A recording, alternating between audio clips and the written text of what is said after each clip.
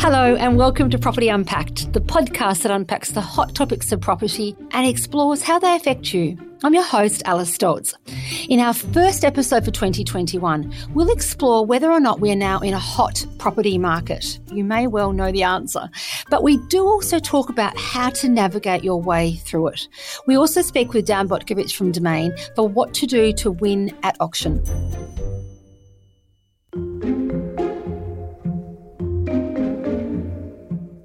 Well, we have all seen the headlines about the current state of the property market. It is mind-boggling. Some people are even saying bonkers. We're hearing about auctions that are going hundreds of thousands of dollars above their reserve, and there are lines that open for inspections that sometimes snake around the corner of the block of the property. And in some cities, auction clearance rates are the strongest they've been in more than 25 years. Now, in a market like this, it is so easy to feel overwhelmed, confused, even intimidated, and perhaps if you're trying to buy, full of despair.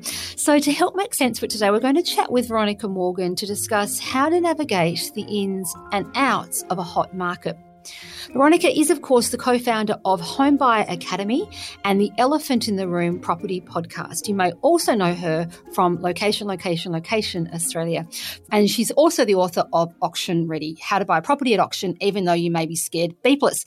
Veronica, thank you so much for joining me today. It's my pleasure. Obviously, I have to watch my potty mouth because you can't say the real word. Only for the kids listening, which we have a lot of, discerning children who are interested in already saving for property. And they're probably quite right to do that, Veronica, because, what is going on? Are we in a hot market? Yeah, well, on that, because it does apparently take 12 years to save for a property, your first property in Sydney and 9 in Melbourne. So, yes, they better start as children.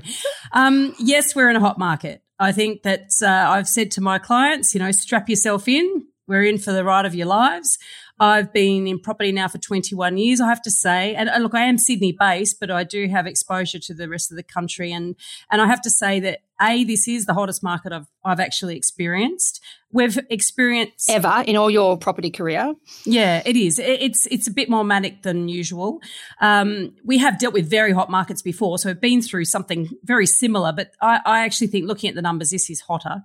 Also, it's unusual in that it is across the country. This isn't just Sydney and Melbourne. This is the first time when you can see all capital cities on the up and regional as well. It's very, very unusual. So, Veronica, how do we define a hot market? It's easy to get very excited about it and throw that word around like it is a hot potato, but there is a definition behind it. Can you talk about what that definition is? Well, I look at it, there's sort of two main methods of sale in this country. There's auction and then there's private treaty. So if you're in an auction market, and obviously Sydney and Melbourne, heavily auction-oriented markets, then we define a hot market as when the clearance rate is over 70%. Now, as we've been experiencing in Sydney, we've been over 80% pretty much all year. Melbourne's, hot on the tails of that, and we're seeing over 80% in other cities as well, madly enough. So that's hot, right? The other definition, or the other way to define a hot market, is in private treaty sales, and that's where you've got properties advertised at a price or with a range and for negotiation, and that's when it's a days on market measure. Now, there's a lot of argument around what the measure is for days on market, but I would just say if you look at days on market and see they're falling, then you know you're in a hot market.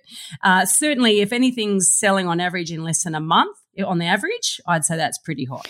So what does this mean for the year ahead? Like, does it get to the point where it just gets sort of meteorically, just keeps going up and up and up each week, and then we're like, oh my gosh, and something's going to drop profoundly? Or what does this mean for the year ahead? Well, I guess the market goes up and it goes down, So let's just talk about Sydney for a minute. There are cycles, right? And some people will say, oh, cycle's 12 years. Other people say it's 7 years. It's crap. There are cycles and they vary in length. And so we had a boom back in 2012 to 2017 in Sydney, and it was pretty well matched in Melbourne. And sort of at the absolute height of that boom, which is probably the mad frenzy in 2016, we were tracking properties that had sold and then on-sold, and some of them had gone up 24% in 12 months. So it ended back then in 2017. It was spurred on by a couple of interest rate drops. Well, we're not going to get that anymore, are we? But we've got the problem at the moment, and I say a problem because I'm not sure that low interest rates are great for house buyers. Let's face it. Great once you own a property, but not great when you're trying to buy a property. The Reserve Bank has said that interest rates are going to stay low now for another 3 years.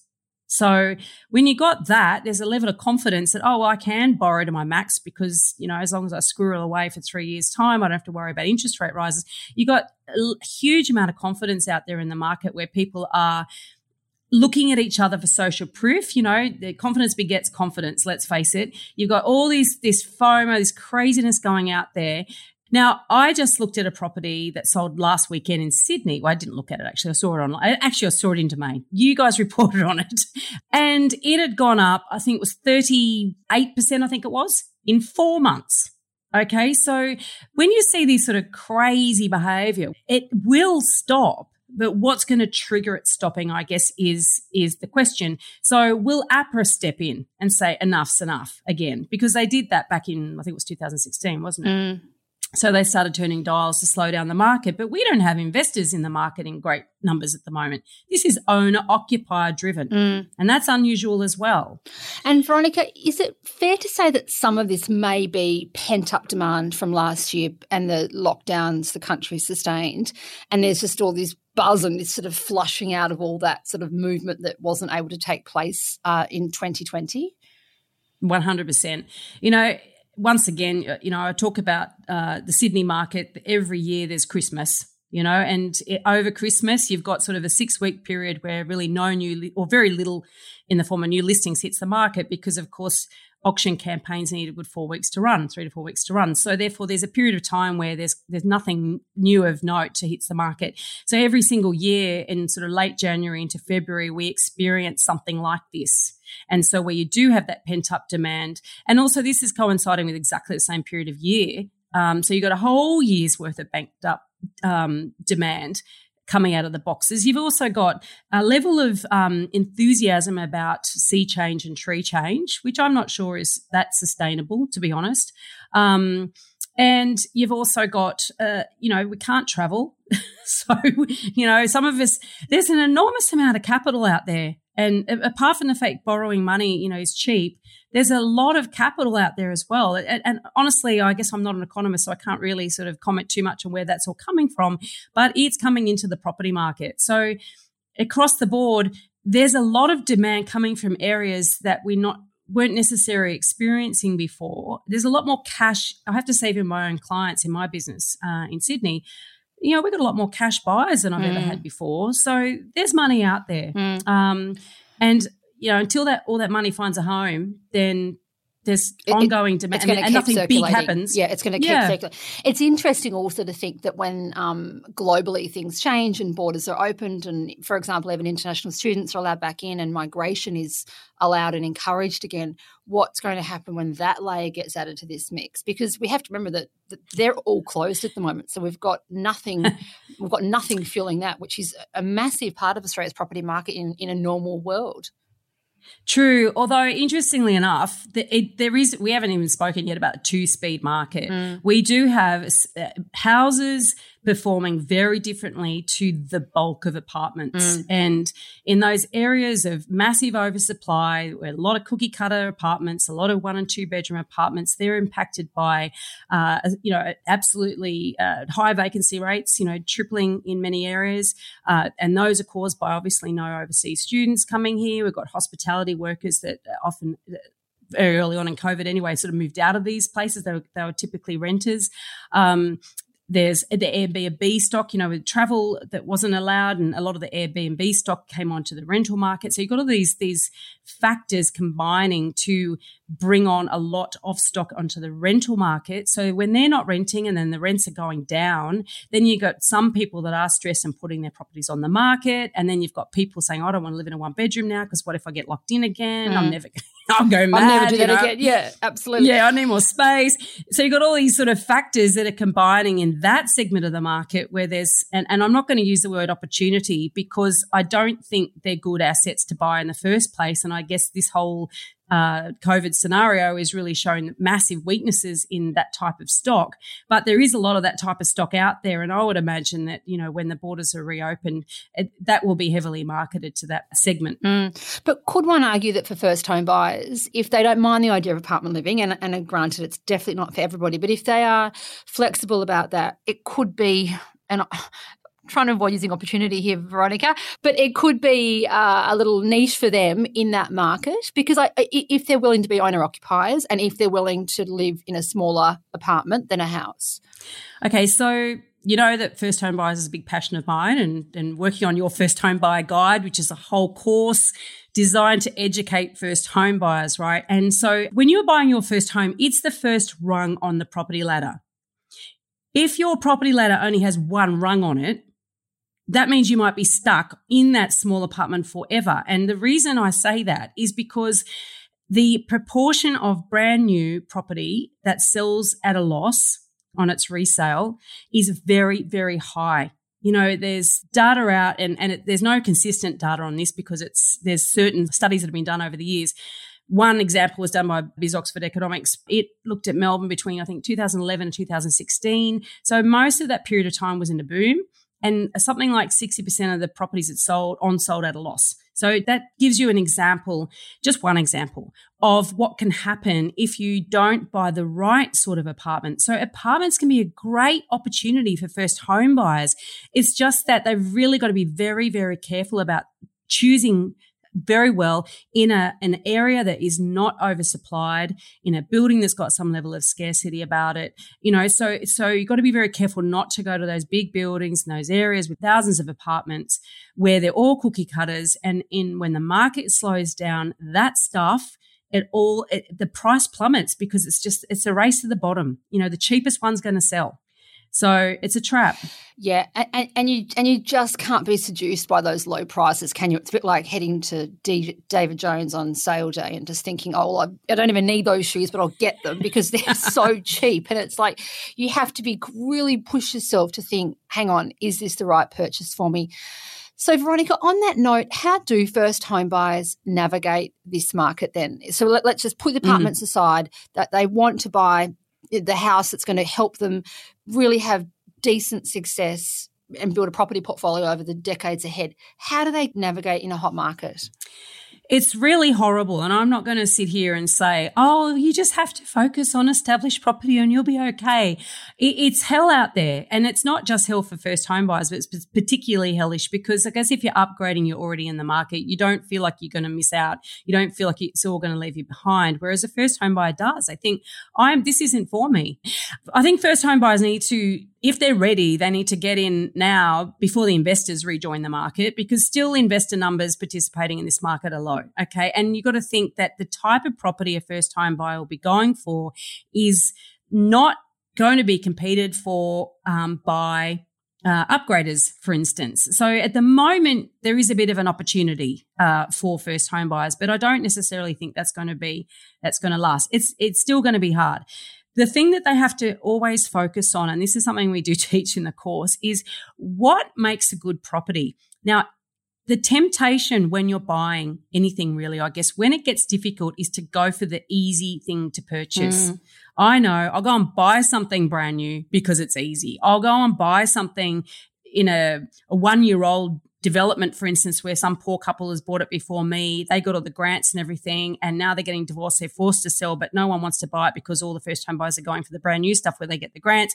I'll go and buy that. So it's tempting to go for the easy stuff. The problem is, and this is the thing about property, if it's easy to buy, it's going to be hard to sell. And the reverse is true. So the golden nugget in property is to look for property that's going to go up in value. Otherwise, you're never going to be able to upgrade. You know, you're going to get left behind the rest of the market if your property does nothing and everything else is going up, right? And this is what happens in this market.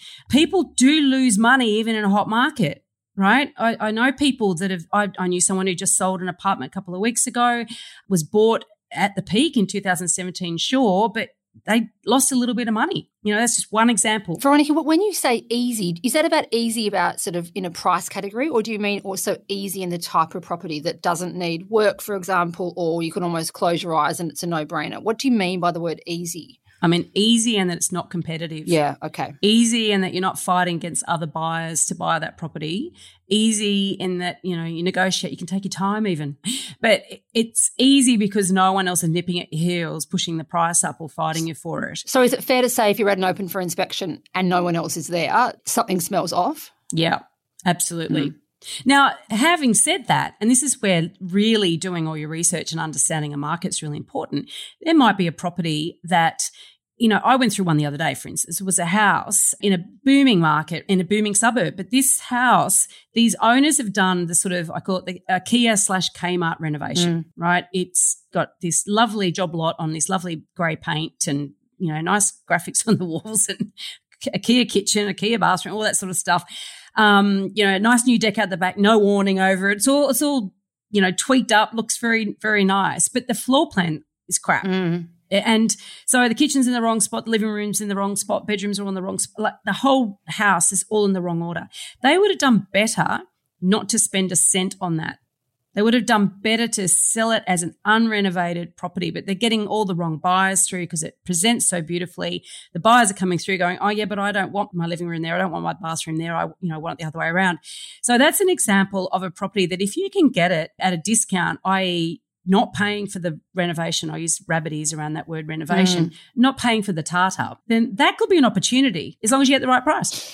Veronica, okay, so we've talked about what first-time buyers can do. What about people who already have a property and they're upgrading or downgrading or downsizing, in that same market, but it is still a hot market? What do they have to be aware of?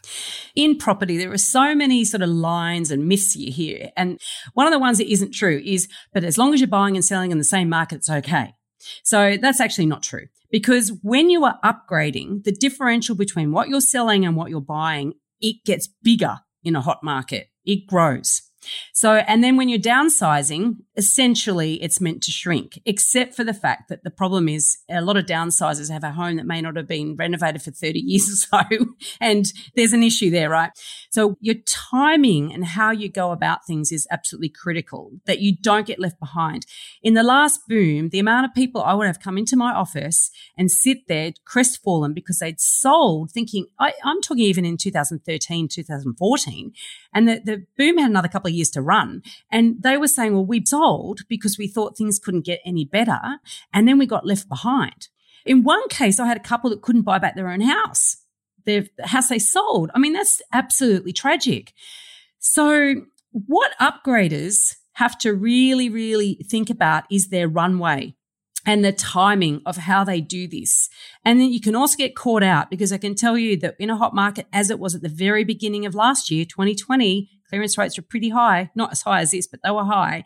You know, before COVID slammed everything shut, we were set for a pretty big year last year, and people got caught out because they bought and then they were planned to sell, and then bang, lockdown, and there was a bit of frenzied panicked selling for about a 6-week period. So there's risks in buying first, there's risks in selling first, but assuming this market continues at this rate, the risk of selling first is greater than the risk of buying first, because if you aren't quick, if you aren't spot on and clear on exactly what it is that you want to be buying, where you're going to be buying, and how much money you need and have, then you are going to get left behind, because the time it takes you to catch up in your head and times it takes you to educate yourself and get ready, you will have lost momentum and lost dollars, significant dollars. And you just can't go at it alone. You need to rely on agents. You need to be looking at your own data. You need to be listening to things and people and asking everybody about it, I believe, to just get as much sort of intel as you can. And I'm not saying everybody has to be listened to religiously, but I just think you need to really synthesize that information and think, how am I going to apply this to my case? And I suppose if you are really feeling lost about it, so seek professional advice on it. Well, obviously, I mean, you know, we say use a buyer's agent, but, you know, most buyer's agents I know at the moment, they've got full books. It's all of a sudden it's like everyone's, oh, that's going to be my competitive edge.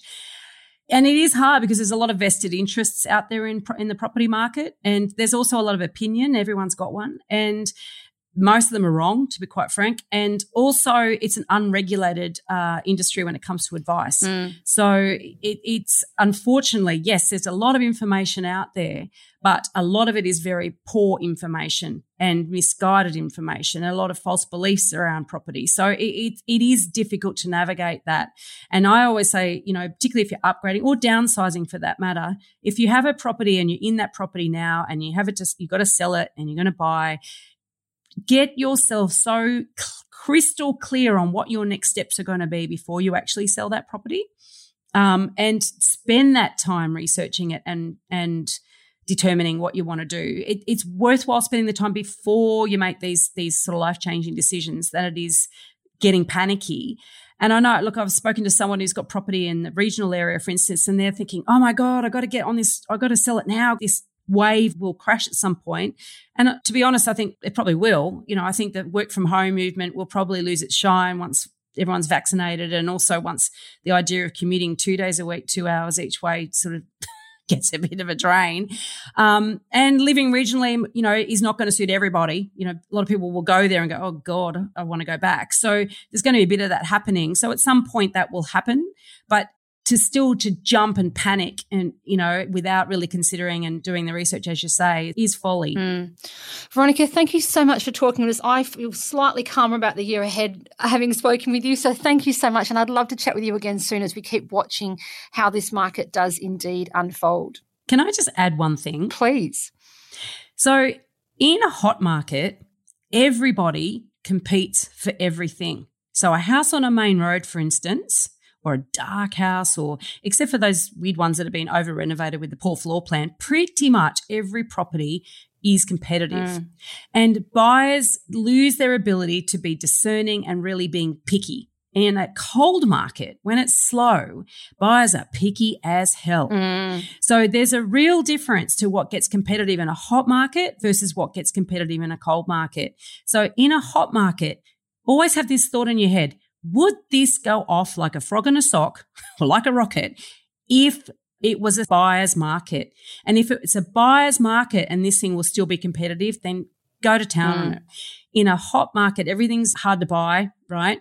And then when you get into a cold market, you don't want to be buying something that's going to be hard to sell. So really keep laser focused on that. You're going to have to compete to buy something in a hot market. Just make sure you make it an A-grade property. Such sage advice, Veronica. Thank you so much for talking with us today, and we'll chat with you soon. My pleasure.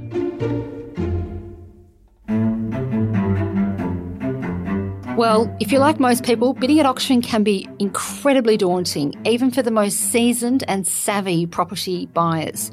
Here is Domain's advice editor, Daniel Butkovich, to talk about tips for how to win at auction. Bidding at auction can be both exciting and terrifying at the same time, but if you go in prepared, you'll improve your chances of success. The first and most important tip is to do your research into comparable sales in the area, so you have a really good idea of the value of the home, because there's no point bidding on a property that's going to sell way above your pre-approved purchase price. Decide on your max bid, write it down and stick to it. On the day of the auction, get there early and scope out the competition. If there are a lot of people registered, a strong opening bid can blow half of them out of the water. Don't be afraid to start big, but don't start with your max bid because it could be more than the property's worth. Now, auctions thrive on momentum, so as a bidder, you want to try and control the bidding as much as possible. For example, if you're the opening bidder and you're thinking about starting at $800,000, you could start at $795,000 instead. That way it's more likely to go up in those smaller $5,000 increments, not $10,000. You could also try and slow the pace of bidding so things don't get carried away by bidding with odd increments, say $6,000 or $7,000. This just might make other bidders stop for a second because they're probably expecting the next bid will be a round number. Alternatively, if it's going up by $10,000 and you're not yet close to your max bid, you could bid $15,000 more. So what you've done there is project confidence by bidding big, but you've also potentially slowed it down at the same time. Bidding is now more likely to go up in those smaller $5,000 increments instead. If you're getting pretty close to your limit, say there's only one other bidder left, and it's going up in small increments, that's where you can go straight to your max bid. A big bid at this stage shows confidence, and it actually gives you a chance to raise the paddle on your max bid rather than letting the other bidder do it and knock you out. The other important thing is body language. If you're there with your partner, you're probably going to be giving away massive tells. When couples start making eye contact, if their eyes start bulging at the size of the bids, then other bidders are going to know straight away that they're nearing their limit. If you're on the phone to your partner, then everyone's going to know that you're asking to spend more money, and all they might need to do is bid another $1,000 to win. So control your body language, know your limit, and keep your cool. The other side of it is, you as a bidder should be reading that body language and watching for people making those tells. If you're controlling the bidding and your competition is umming and ahhing over those little $1,000 bids, then you want to hit them with a really strong counterbid straight away. If they take another 30 seconds to bid another $1,000, you've got to hit them again immediately. Send the message that this is not their home it's yours. Now, if you've reached your limit and you literally don't have any money left and you're not pre-approved to bid that high, don't do it. Don't fall into the auctioneer's traps. If they're saying it's a third and final call and they're threatening to bring down that hammer, what they're trying to do is create that fear of missing out. But if you commit to buying a home that you can't afford, that could mean trying to borrow another $20,000 or $30,000 from mum and dad, or selling your car, or literally having no money in your bank account, which is a really risky situation to be in if you've just committed to a massive purchase. Sometimes you really do need to be that bidder who just gets blown out of the water to actually get a feel for how the auction process works and really get an understanding of value in the current market. Just remember, if you do miss out, this is not the last property for sale, and there will be another one.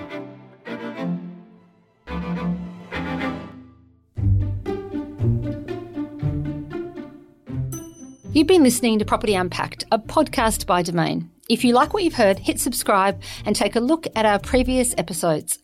Our executive producer is Adrian Lowe, with production by Hayley Cools and editing and mixing by Dan McHugh. For more property news, advice and market insights, head to domain.com.au or download the Domain app. Thanks for listening. Chat to you next week.